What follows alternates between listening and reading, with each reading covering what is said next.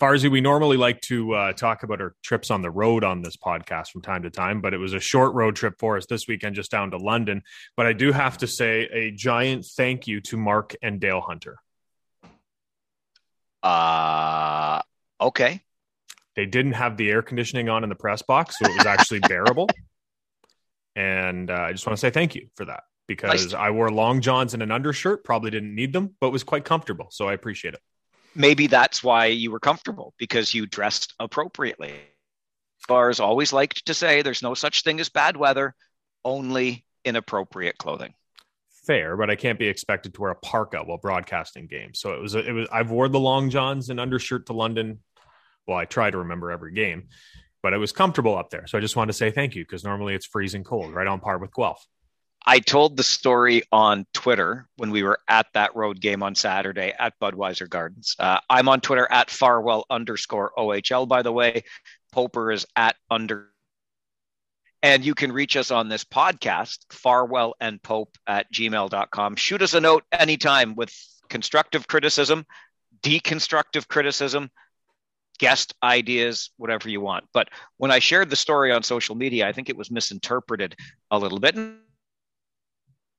London and Kitchener on the ice, and I've been known to engage here and there with a certain member of the London media who, quite frankly, owes his career to the entire region of Waterloo and probably City News 570, but that's a whole other conversation. So I think it gets misinterpreted sometimes. I just want to be clear on the story. My very first trip to London, I couldn't find the press box. That's a me thing. In fairness, and the reason I shared the story on social media is because I wanted you to see the picture of how it really blends into the concourse. I literally, that time I couldn't find it, walked past it multiple times, not realizing it was right there behind those doors with the white screens on them.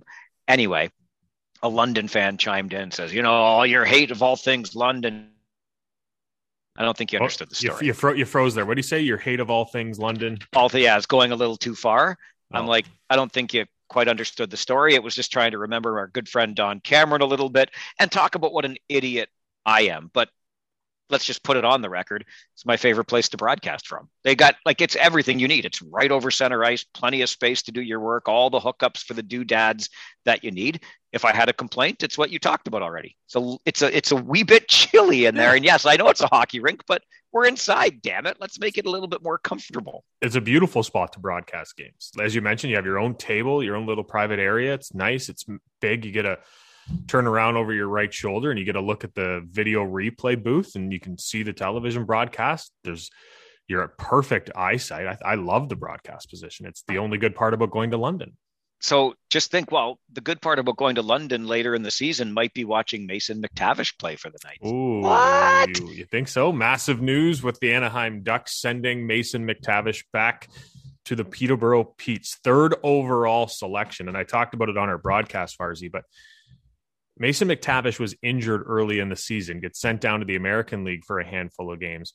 I wonder if Mason McTavish isn't injured early in the season, if he doesn't play his first year contract with the Ducks. Yeah, it's interesting. I don't know. I mean, it's a big ask, but there's no doubt that he's got the talent to do it. So could be. But focusing on the Peterborough Petes and the Ontario Hockey League, what a win this is for the league generally, because fans get to see him again at this level at a reasonable price. I will always remember Brampton. Yes, I'm going back to Brampton, but talking about that when Matt Duchene was there. And, I was speaking, I did an interview actually with the then president of the Brampton Battalion. He said, fans can come and see Matt Duchene and Cody Hodgson for $15 this year, or they can pay $200 to go see him at whatever they were calling Maple Leaf Gardens at the time, in Toronto. Either way, you know what I mean, Scotiabank Arena. So it's a huge win for the league as far as I'm concerned to see that kind of talent. Well, on our broadcasts this weekend, Mike Oak, the general manager there in Peterborough, has himself a shiny new toy, and he can just dangle it in front of 19 other teams and say, who wants my shiny new toy? This is the starting price, because obviously it's unlikely McTavish will finish the season in Peterborough. We talk about that price thing a lot when it comes to the OHL, and especially when McDavid was in the league and now Shane Wright too, and Mason McTavish. Did it work in Brampton though? Did that sales pitch work? No. It didn't. It was a good sales pitch, though. It doesn't change the pitch. It just didn't work in Brantford. It just fell on deaf ears. Yeah. And when you see something like that happen and you look at the Peterborough Petes and what they were building before this COVID stuff came down, you automatically think that he will be dangling that nice little shiny toy out in front of 19 other OHL teams. But the way Peterborough is going right now, Emmett Sproul on a tear since coming over from Erie. They got Tucker Robertson leading the league right now. I don't know if they do ship off their shiny toy in Mason McTavish now. Do you look at that Eastern Conference? There's a few teams near the top like Hamilton, North Bay, but do you take it and just say, you know what, we just got the best player in the league back. Maybe we hang tight and see what we have here.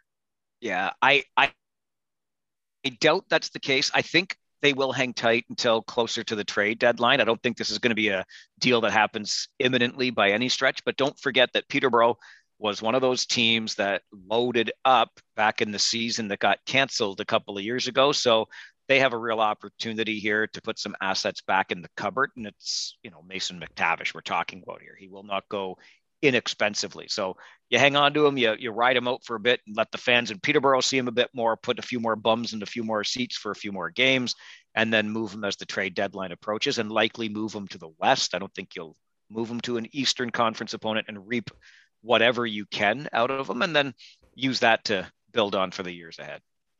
Yeah, you're probably right, considering they're right now at the quarter point sitting outside of a playoff spot and are leading the league in goals against. So they're probably not, unless they're planning on beating teams 7-6. I'm glad you brought up the quarter point, because you and I have had the long-standing rule that we don't talk about standings in this league until we're at least here at the quarter point. And Poper, granted, we don't get to see the East, so it's a little bit more difficult to gauge. But I'm looking around this Western Conference, and I'm watching Sarnia beat London twice last week. I'm watching the Saginaw Spirit score 6 unanswered goals coming from behind in a win over Kitchener. I'm watching the Flint Firebirds with a winning record right now as we record this podcast. I just don't know what's going on. I don't know that the quarter point is enough to really put your finger on who is what in this league. And I'll even add London into that. A 9-0 start, but a bunch of 1-goal games and then back-to-back losses to Sarnia. Are the London Knights really the London Knights of 2019? I don't know. For me, I look at the Western Conference and I just keep staring at the Guelph Storm. No kidding. Like, I thought they would be bad this year. 10 wins in 18 games, leading the West in goals, or second in the West in goals for. I'm blown away. I really thought they'd go to their backup, but if Owen Bennett continues to play like he's been playing and he can take that number one job, is Guelph all of a sudden a team that people have to circle and people watch down the line? They're blowing me away right now. Yeah, I'd be circling them. I'd be watching very carefully, and I think you can thank Sasha Pastajov for the Lions' share of that. 18 goals in 18 games, including the OT winner this past weekend. And now there's conversation, sticking kind of with the Mason McTavish theme here. There's conversation that Guelph should move Pastajov before the end of this year, and also again put more assets in the cupboard, because Guelph looks like it's going to be a good team for the next couple of years after this one. And Pastajov, because of eligibility, may find himself in the American Hockey League next year. I think that's because he's U.S. born, right? I think that's the way it works. Because he was drafted. He was drafted out of the U.S. Right. Development program. That's right. So, yeah. I mean, I personally would say no to that. I would allow, if things continue on this trajectory for the Guelph Storm, I'd ride the hot hand. I'd let this team go as far as it can this year and have a lot of fun doing it, and then have that experience in the bank for the next couple of years. But I guess Sasha Pastajov is pretty damn shiny right now. He is, and both Pastajov and Mason McTavish, property of the Anaheim Ducks.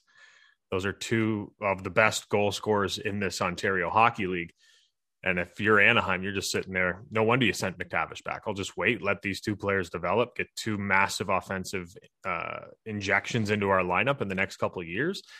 I wonder if Anaheim is nudging Peterborough and talking to George Burnett and saying, so if you are going to move Pastajov, where would you want him to go? Because we kind of want them to play together. Could you? I don't know. It's just so Yes, I could interesting. imagine. Super teams are a real thing in this league in the last handful of years. So I can completely imagine someone going out and getting both of them. Yes. Well, I'm starting to wonder, though, too, what prices are going to look like this year. Again, just because of the entirely lost season, the teams that had built up for that run in 1920 that got stopped short by COVID. And then if they had built up, they were probably expecting, like Peterborough would have been, to move some assets in 2020, 2021 to restock and reset for this year. And of course, those assets might have graduated out of the league now before they even had a chance to move them to restock their draft cupboard and stuff. So I'm looking around at deals that have already happened. Cameron Saprika goes to Guelph from Sarnia for draft picks. Mac Guzda, he's going to be the goaltending savior for the Barrie Colts, I guess, but going for draft picks from Owen Sound to Barrie. Third and a fifth. Yeah, prices have been obviously modest. And look, don't make any mistakes. Saprika and Guzda are not trying to paint that picture, but I think teams are going to be a little more tentative because I don't know if they even know who or what they've got right now. I can tell you teams probably don't know what they have right now. The more and more we see it, the more and more with this double cohort rookies coming into the league, we've talked about it numerous times early on in the season, but still, like we broadcast Ranger games. Do we know what Andrew LeBlanc is going to be right now? First round selection by Kitchener 2 years ago. So technically in his sophomore age, but no goals yet. Do you know what he's going to be? I don't think you do quite yet. It's always that after Christmas time that when kids come back to the league after going home that you really get an understanding. And as these kids, some of them go off to U17s and stuff like that. I remember Shane Wright last year got off to 2 years ago, got off to a bit of a cold start, goes off to the U17s, dominates, comes back, and look out. So I think after these U17s and stuff, you get a better idea as to what these players are capable of and after Christmas. But yeah, I don't think a lot of teams are really comfortable in what they're doing quite yet because they're not sure what they have. You mentioned Barrie going out and getting that overage. They needed it. Barrie was talked about before the season. Everyone was crowning them as the East champions, and they just haven't been able to put it together. Matt Guzda certainly helps, and when you can get him for a third and a fifth, I mean, that's a pretty fair deal for an overage goalie, I think. Yeah, it seems right to me. And then you look at that Eastern Conference because, yes, people were crowning the Barrie Colts even as the season began. And Marty Williamson, who's, of course, installed there now as the head coach and GM, has never been shy about making deals, that's for sure. But clearly Barrie wants to stay on that trajectory. I look at the top of the conference, though, and I see the North Bay Battalion.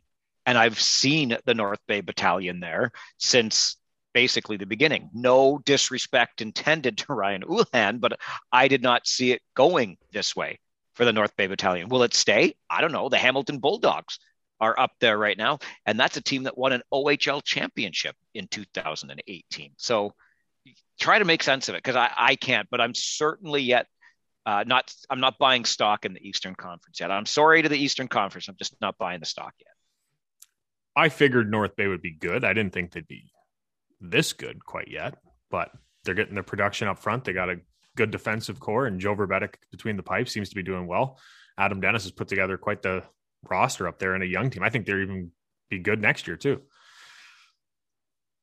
Yeah, I think they probably will be, which makes me just think right now they might be peaking a little bit too soon, but who knows? Who knows in this post-COVID OHL campaign? And speaking of which, I was just going to say, you mentioned COVID, first outbreak that we've heard of, and no one's really talking about it. Why? Well, that's what I was going to say. Did we really hear about it? I think we only heard about it because it impacted a team that was coming to play in Kitchener on the weekend. And we're like, hang on a second, where's Nick Wong? Where's Davis T-Bone Cod? Can we just stop calling him Davis? Sure. Okay. Where's T-Bone? And you don't even have to put the last name in there. Just say T-Bone, right? Where's T-Bone? Where's Nick Wong? Ian Phillips didn't jump off the page, but he wasn't there. And it turns out they did not meet COVID protocol and couldn't make the trip north of the border with the Saginaw Spirit last weekend. And there was nary a peep from the Ontario Hockey League. And it makes you ask the question, what the protocols look like. How many players would have to fail their tests, which, because we know that the teams have to pass the test, the PCR test, before going across the border, both ways.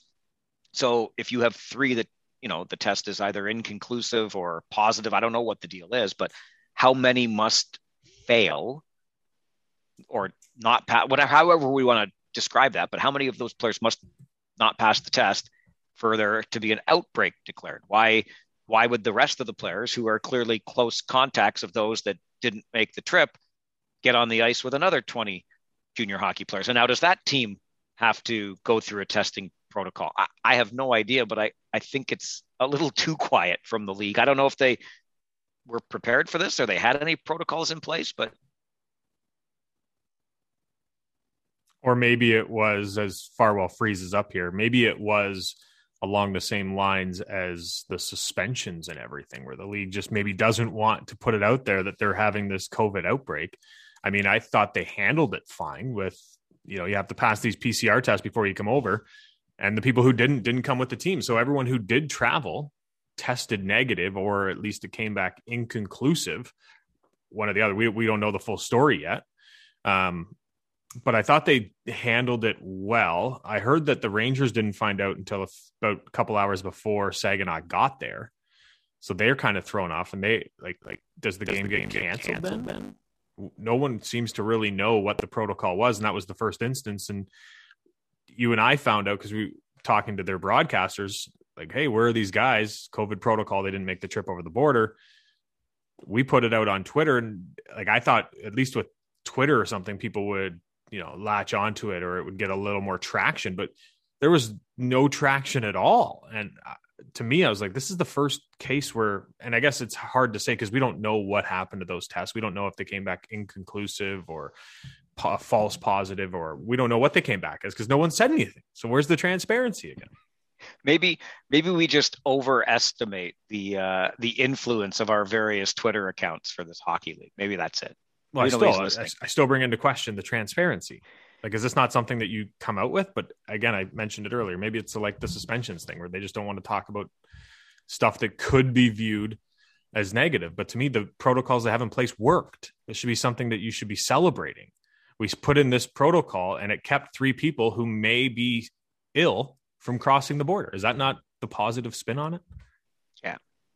I don't know. I would love to know. And it makes me worry a little bit that the league was ill prepared. I have a hard time believing that, but again, if there's nothing, and even those who came across with the Saginaw Spirit couldn't tell us what they were required to know. Even there's got to be some kind of documentation on this. Here's what happens when, but maybe they were just hoping it wouldn't happen at all. Who knows? Regardless, we haven't heard anything since, so. Yeah, which I think is a good thing, right? Yeah. No news is good news. In this I don't case. know. Maybe. Yeah, maybe. I mentioned those Twitter feeds, which may or may not have influence, @_ Chris Pope, @Farwell _ OHL. But really, the social media platform you want to find us on is YouTube. OHL Stories on YouTube has all of this stuff. All of these podcasts, the video version of them is there. We just got another great coffee review at Locomotive Express, it was called, in London on the weekend, Popey. Locomotive Espresso. Pardon me. Of course it was espresso. It's a coffee review. Exactly. Yeah, I just hold the camera, and I didn't even hold the camera this time. But those coffee reviews get posted on there. I post a weekly rant called Fridays with Farwell, and I warned you this past week that the London Knights are living rent-free inside your head. You name it. Stuff goes up on that OHL Stories YouTube page. So find it, subscribe to it, and don't miss. Including every podcast we do, which means this one as well. Our guest this week, of course, synonymous with the Ottawa 67s, one of, if not the greatest 67 ever, arguably. Most goals in franchise history, most points in franchise history. Went on to play 400-plus games in the National League with the Pittsburgh Penguins. Went on to play 400-plus games overseas, scoring 300 and I have it here, 340 goals in 450 games in Germany. And not bad for a guy who was recruited because they wanted his brother, David. Ladies and gentlemen, Peter Lee, 81 goals. I guess, Peter, first off, I wonder how a kid from Chester, England winds up in the nation's capital of Canada playing hockey for the 67s. How did that come about? Yeah, it's kind of an interest. My father actually played soccer here. He played for the national team in England. At the time, obviously, it was more amateur than professional. And he happened to be a teacher at the time with my mother. And after his soccer kind of teaching combination career, he got the opportunity to come to Canada with his three boys and teach over in Canada. So we had a couple of stops in between. We were out in Brandon for a year. Then we were in a place called Arvida, which is near Chicoutimi in Quebec. I was there till I was 12, and then basically moved to Ottawa. Your dad, obviously soccer star, as you mentioned. Where did your love from hockey come from, or was it just being in Canada? Well, being in Arvida, there was no grass, so you either put skates on, and I don't know if I would have looked a little bit funny running around with soccer shoes when there's only snow on the ground. Well, I don't want to. But my dad was a phys ed teacher, and his whole thing with sports wasn't about being a professional or anything. For him, what really interested him is he saw the energy the three boys we all had, and for him it was more important. Even at the time when I got drafted, he wasn't so interested in agents. For him, it was sport was a vehicle where I didn't get into any trouble. Where I was, after school, I was always occupied. I was either playing baseball, football, ice hockey, or anything kind of sport that we could do. And my father was really happy, and he figured if he could get me to 2021 and all the wires weren't crossed, that hopefully I'd start making all the right decisions. I don't want to jump too far ahead, but in small town Quebec, and your skating is basically all you can do. How does it feel to have the Montreal Canadiens of all teams call your name in the first round of the NHL draft? It was kind of interesting because when we lived in Arvida, obviously we tended to Montreal more than Toronto. I know it's either one or the other. But in Ottawa, you're either Toronto, obviously a Senators first, but at the time at my age, you were either Toronto or Montreal. Because I, excuse me, grew up in Chicoutimi. Of course, I watched all the great Montreal teams, and it was kind of ironic that I actually got drafted there and the opportunity to join such a great organization.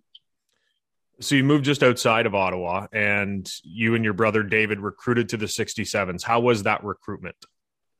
Bill Long actually said he'd never do it again. It was so cold there. But Bill Long, one of the original coaches in by the Ottawa 67s, obviously was with the London Knights also. But he came to scout a game for my brother, and I was kind of the add-in package because my dad had said, he's got a younger brother, and they said, well, they got they have a junior B and a whole minor system. So the recruiting was mainly for my brother David, who was a very good hockey player. Unfortunately, got drafted by Minnesota, but ended up with a knee injury and pretty well had to end his career a little early. But the original was my brother David, who was recruited to Ottawa. It's hard to imagine the guy who was the afterthought in the deal, Peter, being the guy that still leads the Ottawa 67s franchise in total points for a career. Yeah, I mean, I was lucky to have my brother. We actually played in junior together, and he was even in Quebec when we lived in Arvida. He was recruited by the junior Habs. I actually hooked on when he went to the junior Habs. I went with him. I was kind of on his shoulder all the way, and I was lucky to have a brother that was like a hero to me, and I could never catch him in points, never catch him in goals. And I always wanted to catch him. So, I guess that kind of drove me to, hopefully get past him. But I was lucky to have a brother like my brother David. Yeah. And then you get 81 goals and he's calling you going, whoa, slow down, youngster, slow down. Yeah. It's, in that time, it was a lot of fun and some great memories. When you went to Ottawa, as you mentioned, you had Bill Long first, and then there was a coach for 2 years in between, but then in comes yes, that's right, thank you. Then comes in Brian Kilray. What was it like your first meeting with the legend that is Killer? I mean, there's they always say Brian was a little hard, but his passion's not just for the game; it's the passion for the players, and I think that's says it all. Like he worries, he wants to push everybody to be the best they can, and I kind of was in the penalty box a little bit too much in my with Leo Boivin, obviously, and Bill Long. To get into the lineup, you had to try to do anything and everything to get into the lineup. And with Leo Boivin, it was definitely intensity and compete level. And Brian was kind of the one that instead of being in the penalty box, be nice to score goals, and he kind of brought the best offense out in me. Your stats sure show that.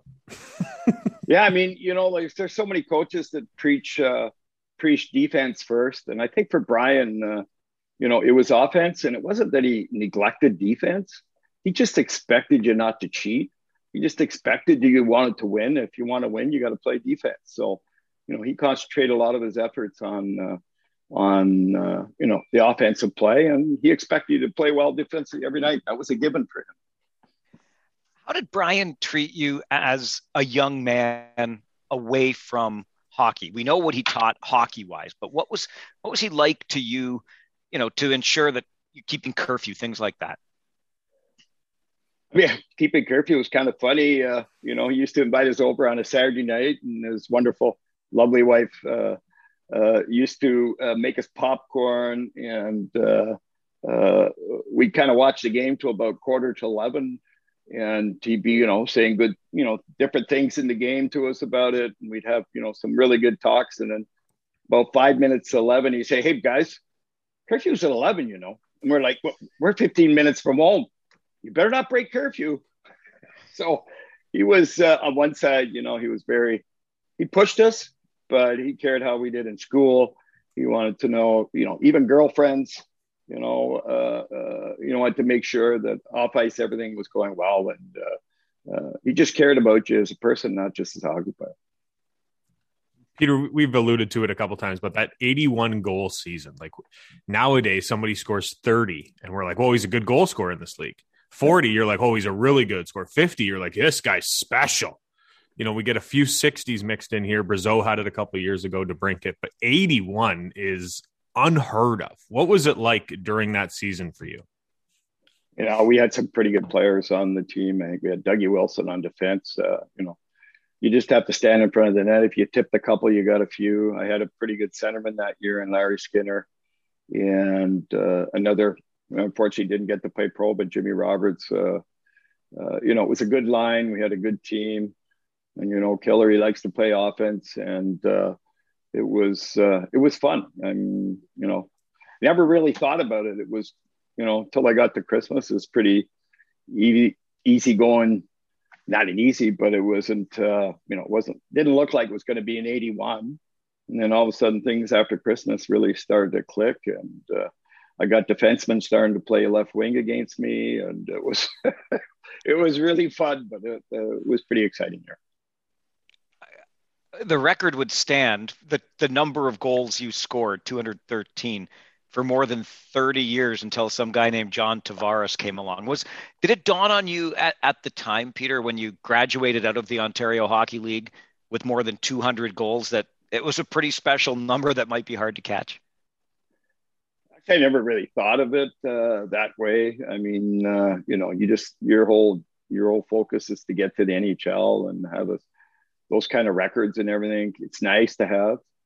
I mean, it was kind of really pretty exciting when John Tavares broke it. I mean, I can always say John Tavares broke my record. So, it's better than a no name to break it. So it's a pretty big name that broke the record. So, it's a thing you don't think about till, later in your career and after 20 or 25 years, but records are to be broken. What was it like when Tavares was inching closer to your record and then that game that he did break it for you? Well, it was kind of funny because the year before he broke it, I was general manager here in Berlin for the hockey club, and Pierre Paget was coaching us at the time, and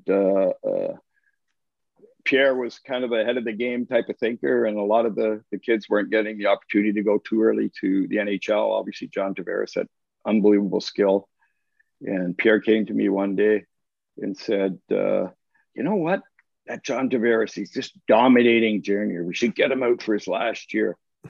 So we did give it a try. And I remember talking to his agent. I said, the reason I'm calling is I'd like to get John to come play over here so he doesn't break my record. But no, we were trying to get him over here. But he was obviously, pumped to play the under-20s and try to win a Memorial Cup. But it was kind of an outside idea by Pierre, who, really loved to work with young guys. And yeah, it was worth the effort. You mentioned earlier some of the teammates you had, and Doug Wilson and Larry Skinner, Jimmy Roberts. You also played with Bobby guys. Smith. I was just going to bring. You also played with a couple of guys named Denny Potvin and Bobby Smith. It's like an all-star cast up there in Ottawa. Yeah, we had Wayne Merrick, who had a good career, and by the Islanders, there was Ian Turnbull that joined us in his last year. Yeah, there's some pretty good. I remember Bobby Smith. In fact, the year I got the 81, Bobby had just just made our team that year. He'd grown. He was, I don't know, 5'10", 5'11" in midget or before that. And then all of a sudden he was like 6'1", 6'2".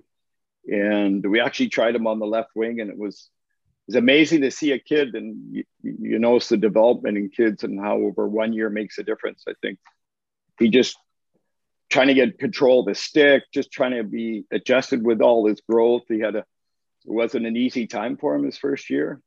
But a hardworking kid. And next year, I think he had almost 200 points the next year. So coordination got back and turned into a great player.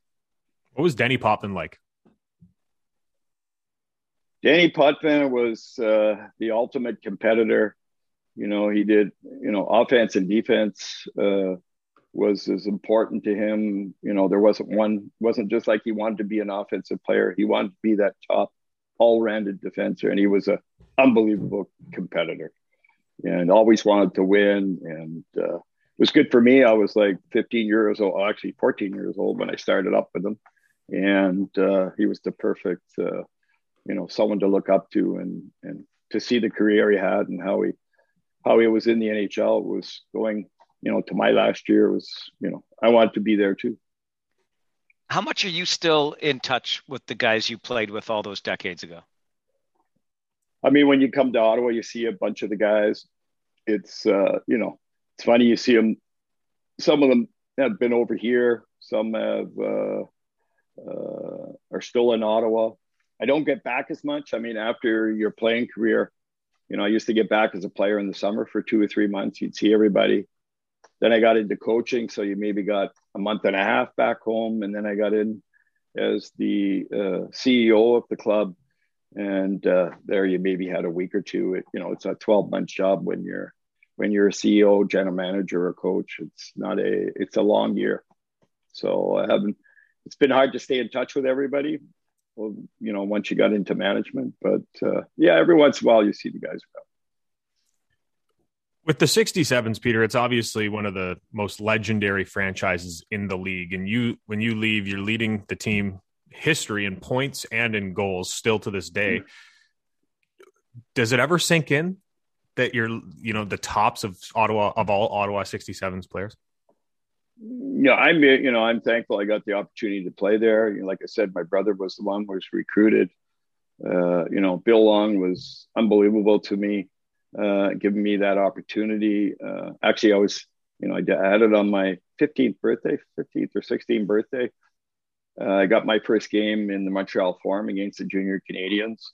And I'd been in Junior B all year. I'd been at practice every day with the first team. And, Bill finally gave me the opportunity to play. It was a tough start for a young kid, but we got on a good run in the playoffs, and it was a lot of fun. And then you had someone like Leo Boivin who came along, and then obviously Brian Curry. I was lucky to, have good coaches and guys that helped me along and made me a better player.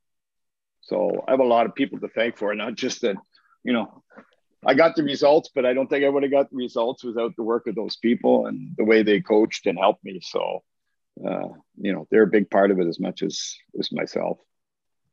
How would you describe the game back then, Peter, and the way it was played. Like Chris was talking about the numbers we see today, and if somebody scores 40, like that's a really big number to put up in terms of goal scoring. You doubled that, and you mentioned Bobby Smith and 200 points. I mean, I know it's a completely different generation, but you were playing in it. What is it?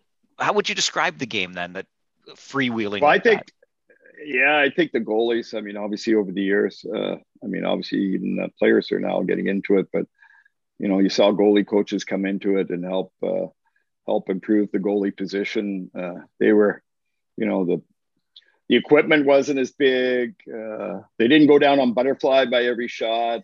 It was kind of a different era for that. It was kind of not easy for the goalies in those days, but you didn't have as much video. You didn't have as much, the preparation was harder for coaches.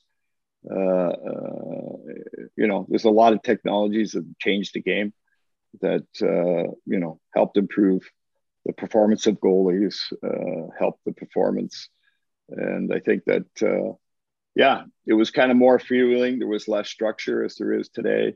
I mean, even between periods, you can make adjustments. You're able to change your power play around. Even in shifts, you can change things around. In those days, you didn't even get, you were lucky to be able to see the game before. You basically had to go with, what the coach saw, and hopefully he could improve what he saw from behind the bench. We had another Ottawa 67 great on our podcast just a couple of weeks ago, in Corey Locke, and he had a few stories about a couple run-ins with Killer. I'm interested to know if early Corey Locke played for us. Did he? He won a championship with us at the Ice Bear. Oh, there you go. Yeah, nice little 67 connection. There you go. I'm just interested to know if a young Killer had the same bite. Did you ever have any run-ins with Killer in your time? Killer always had a bite, and he never meant. And I learned this from day one. He had an unbelievable gift of being hard but funny, and I remember we had a young defenseman. He was kind of having trouble passing the puck, and Killer was kind of, what the heck's going on here? And between periods, he came in, and the kid was sitting there, and he's like, "Oh my God, what's going to happen now?" Killer went over to him. "Maybe this will help." He put his left-hand glove on the right, and he put his right-hand glove on the left, and the kid stood there, and Brian left the room. So we're all in the room watching this poor young kid. He's got them both on. Now the decision is, do I go out like this, or do I change them? Like, he's not quite sure what to do. So he actually got out to the hallway before we said, "Don't worry about it. You can put your gloves on properly." But I think if we wouldn't have said anything, he might have got on the ice like that. But it was a funny way, and we could all laugh about it. And he kind of really got the message. As it would come to pass, Peter, you took over for Brian Kilrea as the coach of the Ottawa 67s. What was that like, knowing the legend that you were stepping in behind the bench for? I was very young at that time, but I think, I had a lot of things to learn, and I had the opportunity with Brian. I always call it the University of Brian Kilrea. I was able to see him. I actually got a chance to be assistant with him, how he worked behind the bench, try to understand. And there was always that phase when you played and then you get behind the bench. And it was kind of early in my career, and I just finished playing, and I was trying to understand, the coach to player relationship in comparison to the player to coach relationship. And, I look back and I you pick up a lot of things. The way he taught the game was very simple. He wasn't complicated. He was pretty straightforward to the guys, and the humor part and the way of bringing it over, it definitely left an impression on me. I really like the glove story, because when we had Killer on, he told us a few of his ways of finding humor to get things out of players. And man, he had some killer ones, pun intended. If you can bear with me for a second, one of my favorite books I ever read was They Call Me Killer, which was Killer's book. And in it, I recognize the cigar. We'll get to that in a minute, I'm sure. Smell it from here. Yeah. PTSD, right? He has a paragraph here about you. He said, he tried everything to get better. He would glue 2 pucks together to strengthen his shot, but they actually kept splitting. So we had to buy him those rusty and weighted pucks. he'd fire them for hours. He was the first one on the ice and wouldn't get off until after 7. The trainers were actually getting mad at him. They wanted to lock up and leave, but they were always waiting for Peter. Where did that work ethic come from? I mean, I wasn't the biggest hockey player, hockey player at the time. And, to get noticed or to even get recognized, I think you had to try to, whether it was fitness, whether, you had to do everything 2 times better than the bigger guy. I mean, obviously the rules were a little bit different. And so you had to, impress. You had to really impress. I mean, like you said, with 81 goals, if you score 40 or 50, he's a small guy. At 81, maybe he can do it. And, so I wanted to be in the, get a chance to play in the NHL.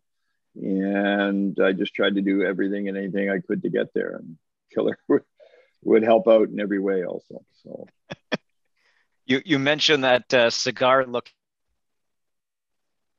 legend, as is his fondness for Anne Murray music. Anything else that was like completely associated with Brian Kilrea? Well, it took me a couple of years to get over Kentucky Fried Chicken. He loved this Kentucky Fried Chicken, and we may have had 40 trips and 40 Kentucky Fried Chickens. So it took me, now we got one here in Berlin. I actually go to Kentucky Fried Chicken, but it took me a couple of years to get over that Kentucky Fried Chicken. That's awesome. Corey Locke told us that his billet parents sent him on the first bus trip with a blanket because the rookies sit up front and all that cigar smoke. You just saw that cigar and you made sure to mention it. How tough were those bus trips? I mean, I did it as a player and I did it helping as a coach. And you knew him. He was either, at the front. He was, had his cigar on, but thinking about the game, thinking about, what went right, what went wrong. And if we lost, she didn't go up there and talk to him unless she called you up there and wanted to talk to you about something. So, he was pretty, he loved to talk about the game, and he always talked with his assistants about what went well, what didn't go well. And I remember one young kid, actually a young goalie, his first year, he'd just come off a 7-1 loss on the road, and he'd come up to the front of the bus, and he kind of wants the coach to kind of figure out what went right or wrong. And I guess Brian could have blew up at him, and he wasn't in a good mood. We'd lost 7-1. And young goalie came up and asked him, "What do you think I should have done better?" And Killer just looked at him and said, "You shouldn't have got dressed." And that was kind of, without yelling and screaming, that kind of shut the story down. And but he was very passionate about it. So you had to pick your times when to go ask him a question. Obviously, Peter, you don't score 81 goals without people taking notice. And I suspect that meant you were a marked man when you were playing in an opponent's building. What was one of the toughest? Do you remember any particular rough rides that you got during that season? Oh, I had some, I remember Al Secor was, he was always kind of hard on me. And, he was a pretty strong. He had a great career in the NHL also. And he could play a pretty tough, hard game. He used to give it to me in Hamilton, and it was tough. And, but I keep coming back. And it's funny, years later, we kind of met in a bar and having a beer together because Dougie was in Chicago. Actually, he was in Chicago. And I kind of asked him, what was, I know you had to come after me, but it was kind of like overdone. And he's like, "Well, my mom said, why can't you score goals like that, Peter Lee?" So I kind of got a little extra from him, but, it's kind of funny when you talk to players over a beer over the years. And, it was, I had defensemen playing for, our line had 3 defense. I mean, it was really weird. We'd have 2 defensemen on the blue line, 2 defensemen on each wing. And we were basically playing against the centerman and 4D. So they tried everything, but, I was lucky I had a good centerman and some good teammates that eventually I'd get the puck. 2 years later, after that 81 goal season, you're playing in Nova Scotia in the American League. Meanwhile, back in the OHL, all the talk is about this young kid who wears 99, who apparently is supposed to be pretty good at hockey. He only gets 70.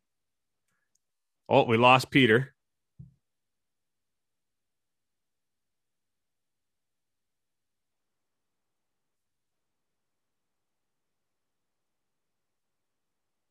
Farzy?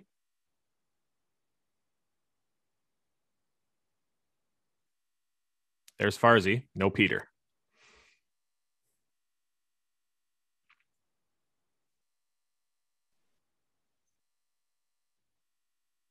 We lost him too? Yeah. I think when it kicked you out, I don't know, maybe because you were a host or...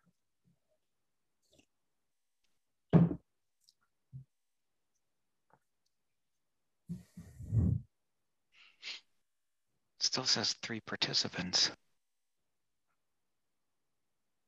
Pop them back in here.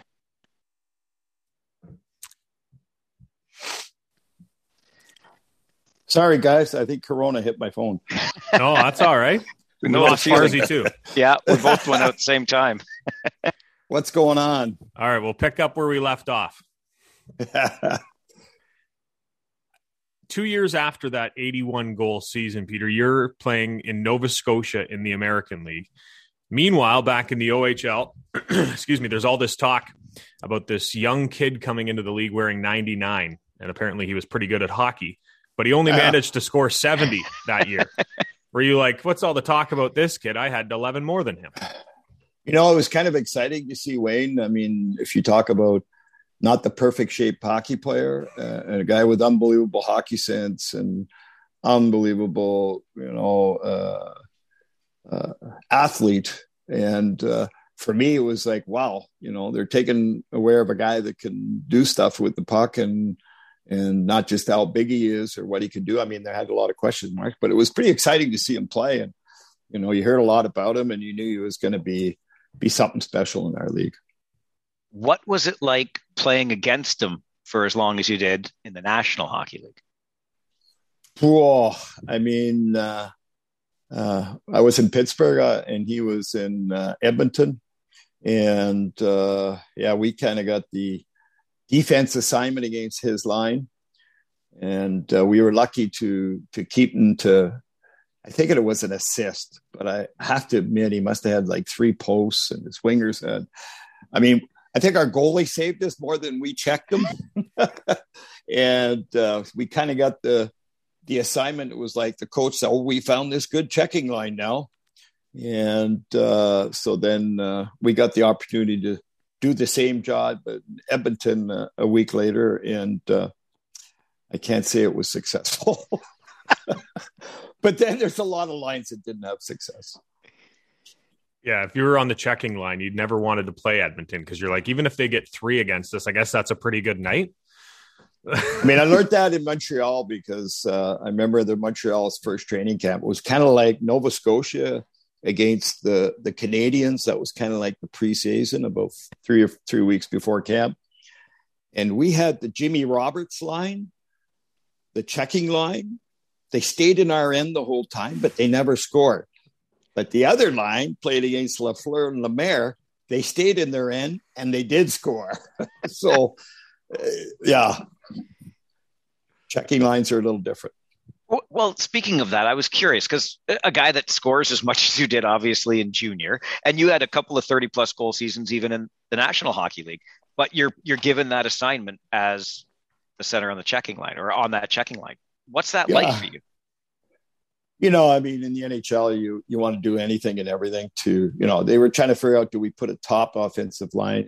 No one solved the problem of Wayne Gretzky or how you can keep him under control. So everybody tried everything and it happened to be, it wasn't an insult to be playing against the best. In whatever role you had. And, other nights we weren't checking, but kind of that one night where we got the opportunity to try to shut him down. You don't go up and say, okay, you guys try to outscore him. It was more like try to stop them and hopefully you come out ±0. It's a bonus if you get one against them. You a couple years after being drafted, or a little while after being drafted, you were traded to Pittsburgh from Montreal in a weird trade for Peters. Exactly. all four players. Yeah. What was your thought process when you were traded to Pittsburgh? Well, I was in Nova Scotia at the time. I went to practice that morning, and they basically told me not to go on the ice. So I kind of knew something was coming up. And Al McNeil was the coach down there, and came to me after practice and said, it's kind of weird. He says, actually, he complimented me. He'd been the hardest son of a gun in Nova Scotia. And all of a sudden, I'm traded, and he's saying these great things about, how I've developed and what I do well. And it was kind of nice to see. And says, yeah, you just got traded to Pittsburgh. You're playing in Montreal tomorrow. They want you up there. So and then, of course, I obviously found out it was a Peter trade. So, and then everyone asked me, who'd you get traded for? I said, Peter, everybody, Peter. And who else came in the trade? Peter. Anybody else involved? Yeah, Peter. And they all looked at me, what are you talking about?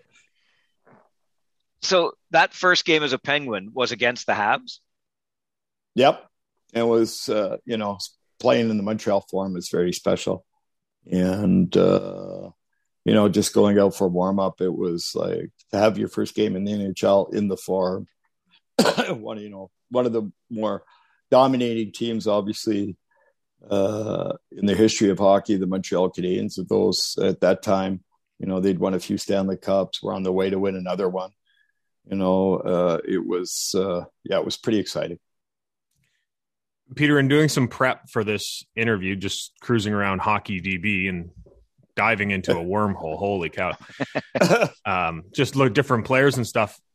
I found one player that popped up on almost every team you played for, it seemed like, was Rod Schutt. You were taking a pick before him in the 76 NHL draft, and then you both end up playing on multiple teams together. What was he like? He was obviously a player that was not as big as I was, kind of the same type of, he was a goal getter that, liked to score goals. He, go to the net type of guy. And, when I turned 26, 27, it's kind of weird. It's a little bit different NHL in those days. There was really no movement. You couldn't just kind of say, okay, you don't want me, I'll go somewhere else. I'm a free agent or wherever it is.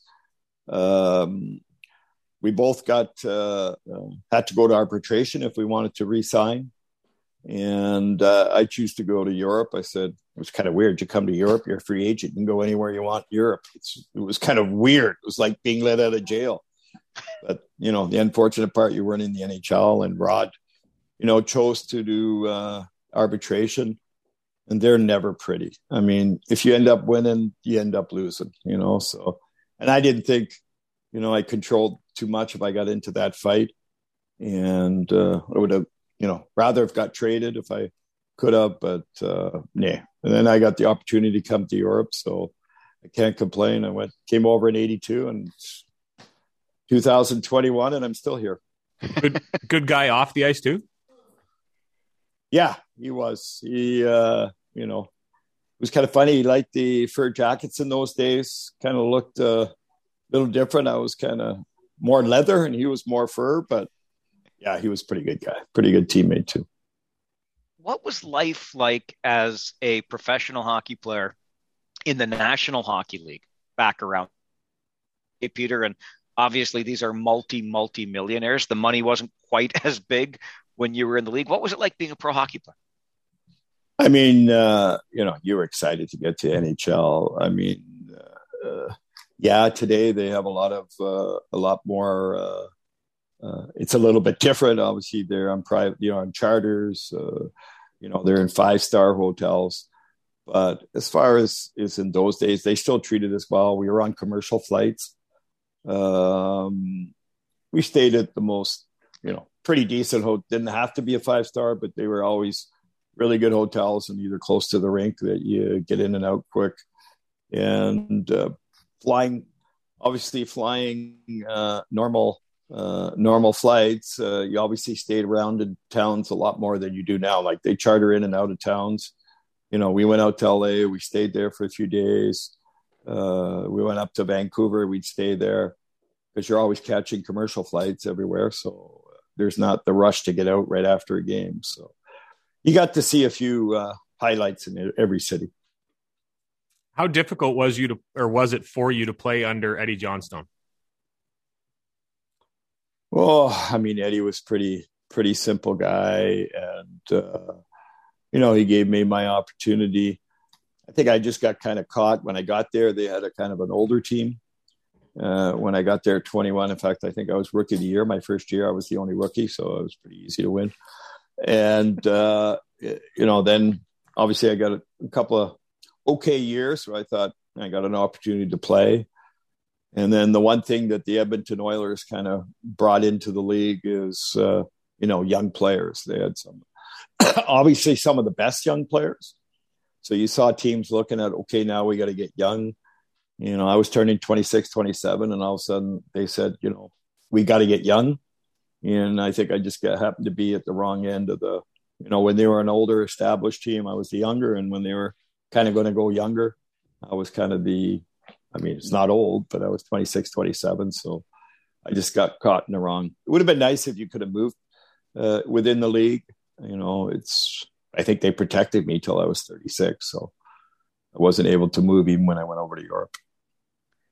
So what was it like for you kind of restarting a career in Europe, playing a completely different brand of hockey, obviously? Yeah, I came to Dusseldorf. I didn't know what to. Actually, I thought I was going to come over for a year or two. I didn't realize that they could protect your rights so long. I thought maybe, I could kind of come over, get an opportunity to, get a chance to play somewhere else in the NHL if I played well over in Europe. But obviously the rules were a little bit different. If you went to Europe, they kept your rights. And they ended up keeping them, like I said, till I was about 36. So, but I got an opportunity in Dusseldorf. I'd heard about it being an unbelievable hockey town. I think Team Canada had been in there the year before, and everybody talked about how their fans are, and it's just unbelievable. And I got the opportunity to go there, and they were right. It was a hockey town. They were, one of the few German cities where at that time hockey was number one and not soccer. And, I was there 10 years, and the last 4, we won 4 championships in a row. And I think there's a better place to be to play hockey when you're winning like that. If we can go back to Pittsburgh for just a moment, one of the goalies you had was an arch nemesis in Peterborough and Greg Millen. What was it like being on the same team as a guy that you used to try to score? I'm sure you scored a couple of your 81 on him at some point. Actually, he was, he came in as an underdog to our team. And I kind of had a lot of respect for him in Peterborough, and I knew he had talent and he could be, but he was coming in near the end of the older group, and they were thinking of moving to the younger. So he came as a cocky, pretty well-spoken. You had to be if you want to, if you weren't your biggest fan, no one else was going to sit there and say, Greg Millen, you're coming up for sure. You're the best. No one was. And he had an attitude, and I must say he worked hard, and eventually won, the number one position. And he was a lot of fun.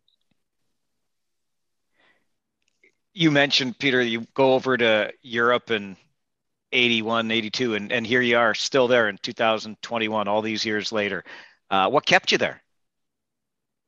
I had the opportunity to play here, obviously, for 10 years. Got to know the game over here. I went back for a year, 2 years, actually, worked with Brian, got the opportunity to work with Brian, get my coaching certificates and everything. So I took 2 years off in Europe here. I actually came back to Europe and played. And then obviously because I was familiar now that I'd spent 10 years in Europe, I was familiar with the European game. So I got the opportunity to get into the coaching side. And and coaching, assistant coach went to coach went to manager went to CEO. And the time went pretty fast. I think the only job left for me now is Zamboni driver. Then I've got it all over here. What was the process like when you first decided to go overseas? I'm sure it's a little different than it is now. Well, it's kind of weird because you're trying to, you're 26, 27, and there's no, it doesn't look like you can get out of Pittsburgh. They're going youth. You don't know if you're going to be in the American League or you're going to be in Pittsburgh. You have to go to arbitration to settle your contract.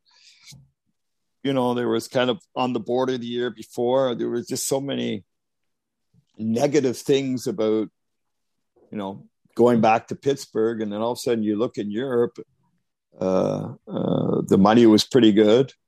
It wasn't NHL, but it wasn't minor league. And, you could choose wherever you went, and everyone was bending over backwards to get you. And it seemed like, to go somewhere where, you felt wanted and you hope that you could build something long-term or get an opportunity to come back if it opened up. So I'm not quite sure. It was, most people would have said you should have gone to arbitration. I was lucky. I played over 400 games in the NHL. I can't complain. Would have been nice if I got the opportunity to come back, but I did get play in the NHL, and must say I came to Europe and enjoyed it also. And it's been an unbelievable experience. If I can just follow up real quick, Farzy, I'm looking back at it. You mentioned the 400 games in Europe, 340 goals, I think I read. Looking at some of the people that were still in the league or still in the National League while you were in Europe, now at this point in your life, do you ever look back and wish that you would have went to arbitration? I try to figure out, the only thing I ever try to figure out is at 26, would I have been a free agent in today's game? That's the kind of, in today's game, I probably wouldn't even come over, but who made it or didn't? I mean, really, I had a lot of players went over to Europe, and you have to be open to the experience. And that, when we recruit players over here, we're not bringing you over to retire. They love their hockey over here. They're very engaged fans. It's a little bit different than back home. It's, the fans are singing, the fans are, so you're coming over to play pretty exciting hockey. It may not be the NHL, but the fans they live and die hockey here so when you come, so I never went over with a chip on my shoulders. I appreciate it. If I hadn't had the opportunity to go Europe, who knows? I might have played one more year. I might have played 5. Who knows how many more years I would have played in the NHL? But it gave me an opportunity to, great city in Düsseldorf. It was a great fan base. We were sold out every night with 11,000 fans. They had the little candles always lit every game. I mean, you had 10,000 candles on when you came out. It was like, we got to the games at 6:30. They were already drinking beer and singing songs. And I get there at 6:30. Usually, all stadiums I've ever been in, they've been empty. You walk in at 6:30 and the stadium is full and they're drinking beer and singing songs. You haven't even started the game yet. So, I got a lot of opportunities, and, you got to be open to, it's a new culture. It's different. And I think the first time I went to the meat shop, I tried to get 5 slices of ham, and I think I got 5 kilos. So there's a different lifestyle. It's not a hot dog. It's a sausage here. So you get a bratwurst, not a hot dog, but there's some great bratwurst. Some good beers over there too. Yes, sir. Every area has its own beer. It's unbelievable. You can't even pick one beer. When you reflect, Peter, on this lifetime in hockey, and it's one that continues, obviously, what stands out for you as highlight moments? That first junior goal, the 81st, the first pro goal, an arena you played in, and what comes to your mind? You have a lot. It's like when you go on I call it, when you go on a holiday and you see different things along the way. This holiday's been, since I can remember when I started junior, even back to Pee Wee, just in going to the Quebec Pee Wee tournament. It's like being on a, 50-year holiday with all kinds of highlights along the way. I've been to 2 Olympics with the Swiss national team as assistant coach. We won 8 championships here in Berlin. We won 4 championships in Düsseldorf. Even in Halifax, we got an American League. So there's, so many highlights. Unbelievable time, some unfortunately didn't get a Memorial Cup, but some great playoffs and obviously some great memories in junior. So I'm kind of lucky. The holiday's been a long one and been a lot to look back on. Your father went to the Olympics with England in 48. You go to the Olympics in 06. Did it mean something special going to the Olympics after your father had been there? Yeah, it's kind of funny because when we grew up in Arvida, like I said, there was only snow, no grass. My father really didn't talk about his soccer career. And in England, they have like the hats you have on. They give you every game you play. And I remember digging them up from my dad, and we used to play baseball with them. We didn't know they're like valuable. I mean, you put them on eBay today, you'd get thousands of dollars for them. And we used to wear them. And my grandmother, one time we came over for one summer semester, we were at my grandmother's in Chester, England.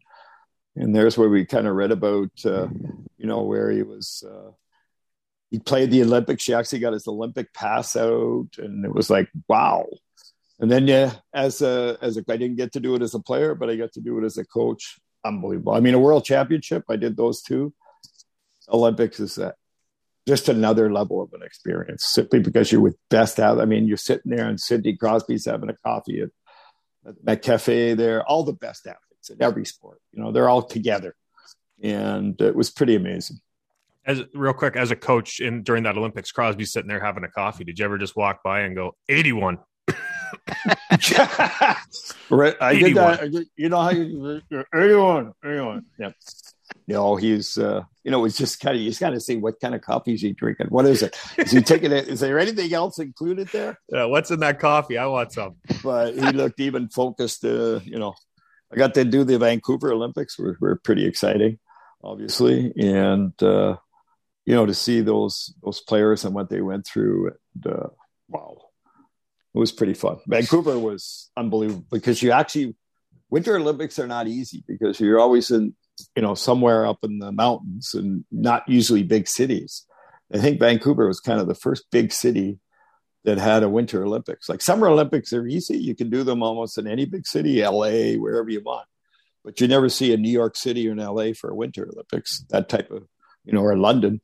It's very difficult to see. So Vancouver is one of the bigger cities where they had an Olympics, and wow, was it hockey crazy. You mentioned earlier how as a CEO now with Ice Baron, it's a 12-month-a-year job. It's round the clock, around the year. What still puts the fire in the belly, Peter? I know you described this as a 50-year holiday, but still in the game all these years later. What motivates you? I think it's you just you're doing basically what was as you. I remember sitting with my dad in front of the TV and they get their sticks for free. They get to you're just like overwhelmed with everything. And I think I've been lucky that the hockey's been able to give me some great experiences and allow me to stay in the game in different functions. And you just have a unbelievable burning love for the game, and you never seems to there's always something. I mean, just take Corona. I don't think anybody's been through anything like this, so it's been a challenge, and there's no 2 days alike, so it's been a lot of fun. Before we started recording here, you talked about how your family's kind of spread out. PEI, Richmond, Virginia, you're over in Berlin. How tough is it as a father to be that far away? The toughest has been, actually, my one son was here in Berlin. He moved back to PEI. And I have some grandchildren here. Unfortunately, one of my other sons passed away 4 years ago. And he was married to a German girl here. So I have 3 grandchildren that actually, 2 of them play hockey. All 3 of them play hockey. One girls hockey and the other 2 are in our Ice Band program. So the toughest part's been my son that lives in Richmond. Usually we're, either we go over there, they come over here, or both. It's been, we haven't been able to travel over there for 2 years. So I got a granddaughter there. So it's been tough that we haven't been able to get over and see them. Hopefully we will this summer, maybe in the February break, at the Olympic break. But that's been the toughest, not actually being able to see them the last 2 years. We saw them at least once or twice a year, either here or there. So that's been the toughest. But I'm pretty good at Zoom now. I'm pretty zoomed in, I'll tell you. I'm an expert now. Holy mackerel. Well, I got to say, Peter, your name is obviously synonymous with the Ottawa 67s. I love this Ontario Hockey League, and to get the chance to have this conversation about a guy who's even got a paragraph dedicated to him in Brian Kilrea's book is pretty special to catch up. This is usually where Chris jumps in and says, I just have one more question, but I want you to know how much I certainly appreciate you making the time for us today. Yeah, I really appreciate it. I mean, junior hockey is quite the experience, and I was lucky, to have 5 years. Actually, I played 6 with the junior B and have an opportunity with the 67s and be involved with some pretty good people there. Got me a good start to my hockey career, and very thankful for them. And yeah, this is normally the time. Sorry, Peter, this is normally the time I do chime in and say that I do have one more. I probably have 2 or 3 because we haven't heard a story about Randy Carlyle yet, and I'm sure there's a couple good ones. But I do want to go back to the Ottawa I played with days. Randy in Pittsburgh. Yeah, and I'm sure there's a couple good Carlyle stories. Yeah, but I don't think we can put them out. But I want to go back to the 67s because your name, obviously, as Farwell said, it's synonymous with them. But we've talked about them before, but you can't bring up Ottawa without talking about Killer. Every time we come up, it's the first name out of someone's mouth, I think. If you were to meet someone the first time and they knew Killer and they said, oh, what's a good Killer? What's your Killer story? I feel like everyone has a Killer story that is a go-to. Do you have a go-to Killer story, and does it involve going high off the glass in the defensive zone? No, I mean, there's so many Killer stories. I mean, I'm not sure which ones have been heard. I mean, the toughest part is you're not quite sure which ones have been heard and which ones new. I mean, we had Sean Donovan, an unbelievable skater. I'm sure everyone's heard that one. He was an unbelievable skater, great hockey player. I played in the NHL. But unfortunately, one night he's like, the puck's going one way and he's flying the other way. And finally, after the period, we're down 1 or 2-0, and he comes in and he goes, "Tell me, Donald, are you playing right wing for us or left wing for them?" And there's stuff like that. Like, he was.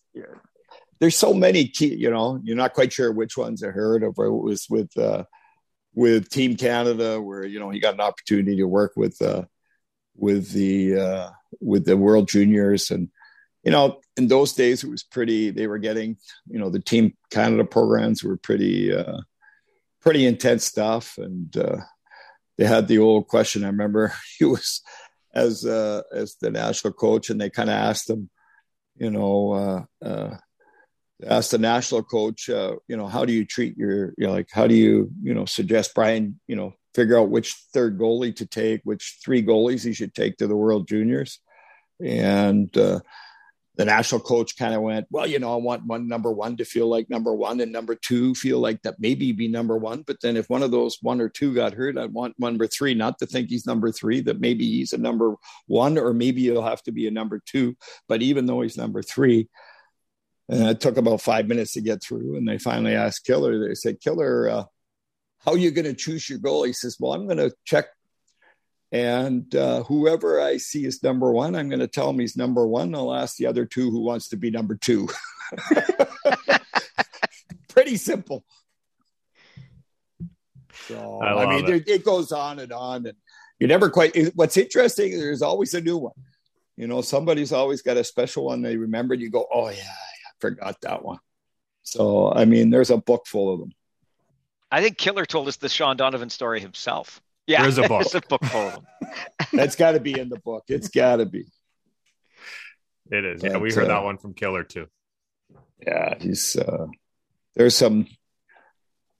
I don't know if did he have the goalie one in there? No, that one wasn't in there. No. No, probably didn't want to insult Team Canada. Yeah. Not to be, because they had that. Did they have the front door, back door one in there also? I don't know. Another one of those questions. They asked the national coach, and I guess same thing. It was kind of like, where do you want your D to be when they're coming towards the net? And he was saying, well, I want them on the left post, but I want to make sure, the back door is not open and they can't come, So I'm really being careful not to give my space away, and went on for 5 minutes again. And then they asked Killer, so what do you think? He says, well, I'd take a look at it. I'm not quite sure about the back door. I just want to make sure the front door isn't wide open. Stuff like that. I'm sure there's 1,000 more, but yeah, great man. And like I said, he brought humor to the game. And I think that's, if you're going to be, you don't want to be spiteful to kids. You want to kind of give them that motivation push. And I think if you can get a bit of humor in it, then it softens you have to, we as athletes are pushed to be our best we can. And, you have to find a way. And I think he found it with humor, and he kind of kept the group loose and didn't, we were really, oh, that poor kid or anything. We're, kind of laughing as a group, and you'd kind of bring the kid along too. And he'd kind of, at the end of the day, laugh about it, but he got the point. And lastly, far as this, my last one, I promise, but Doug Wilson just went into the Hall of Fame. Did you reach out? Did you talk to him at all? Or what did you think when you saw your former teammate going to the Hall? Unbelievable. I mean, he's had a great career. When, he went into Chicago, and, the things not just as a hockey player, kind of like myself, he got the chance to work in management. He's done an unbelievable job. And of course, congratulations were out to him, and he earned it and had a great career. And it's always fun to see these guys, kind of go to the Hall of Fame and, kind of go over the careers they've had and what they've done. And they've been, Dougie's an unbelievable person, and not just a hockey player too. So it's good to see good people go there. Yeah, we just want to say thanks again for coming on. This is awesome. Every time we're in Ottawa, your name comes up one way or another, especially when we see those banners. Farzy always 81 Poper. Could you believe that? 81. There was a few empty netters. They all count. At the end, they don't ask how, they just ask how many. Yeah, I think if I played with McDavid, I could score 95. I could score 95. But I'm 66. I think Gordy used that one. Oh, that's great. Peter, thanks a million for making the time for us. It's been great. Nate, thank you very much. Hopefully we covered everything you wanted. And just a short note, and somebody that I had to help me in junior, and eventually came over here and won 3 championships. Actually, he coached in Peterborough also. Vince Millette. Unfortunately, he got diagnosed with Alzheimer, but a tremendous career he had in Peterborough and Ottawa. Obviously, won a Memorial Cup, and he came over to Berlin here, won 3 championships, and just wanted to say hi to Vince, and all the while, what a family they have, and they've done a lot. And somebody that really touched me, talking about the OHL, and big hello out there to Vince.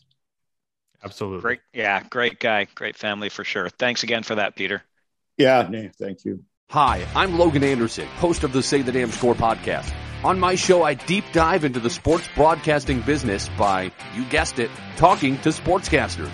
The show has featured big names like Bob Costas, Kenny Albert, and Vern Lundquist, as well as many up-and-coming broadcasters who you may not know yet, but you will know soon.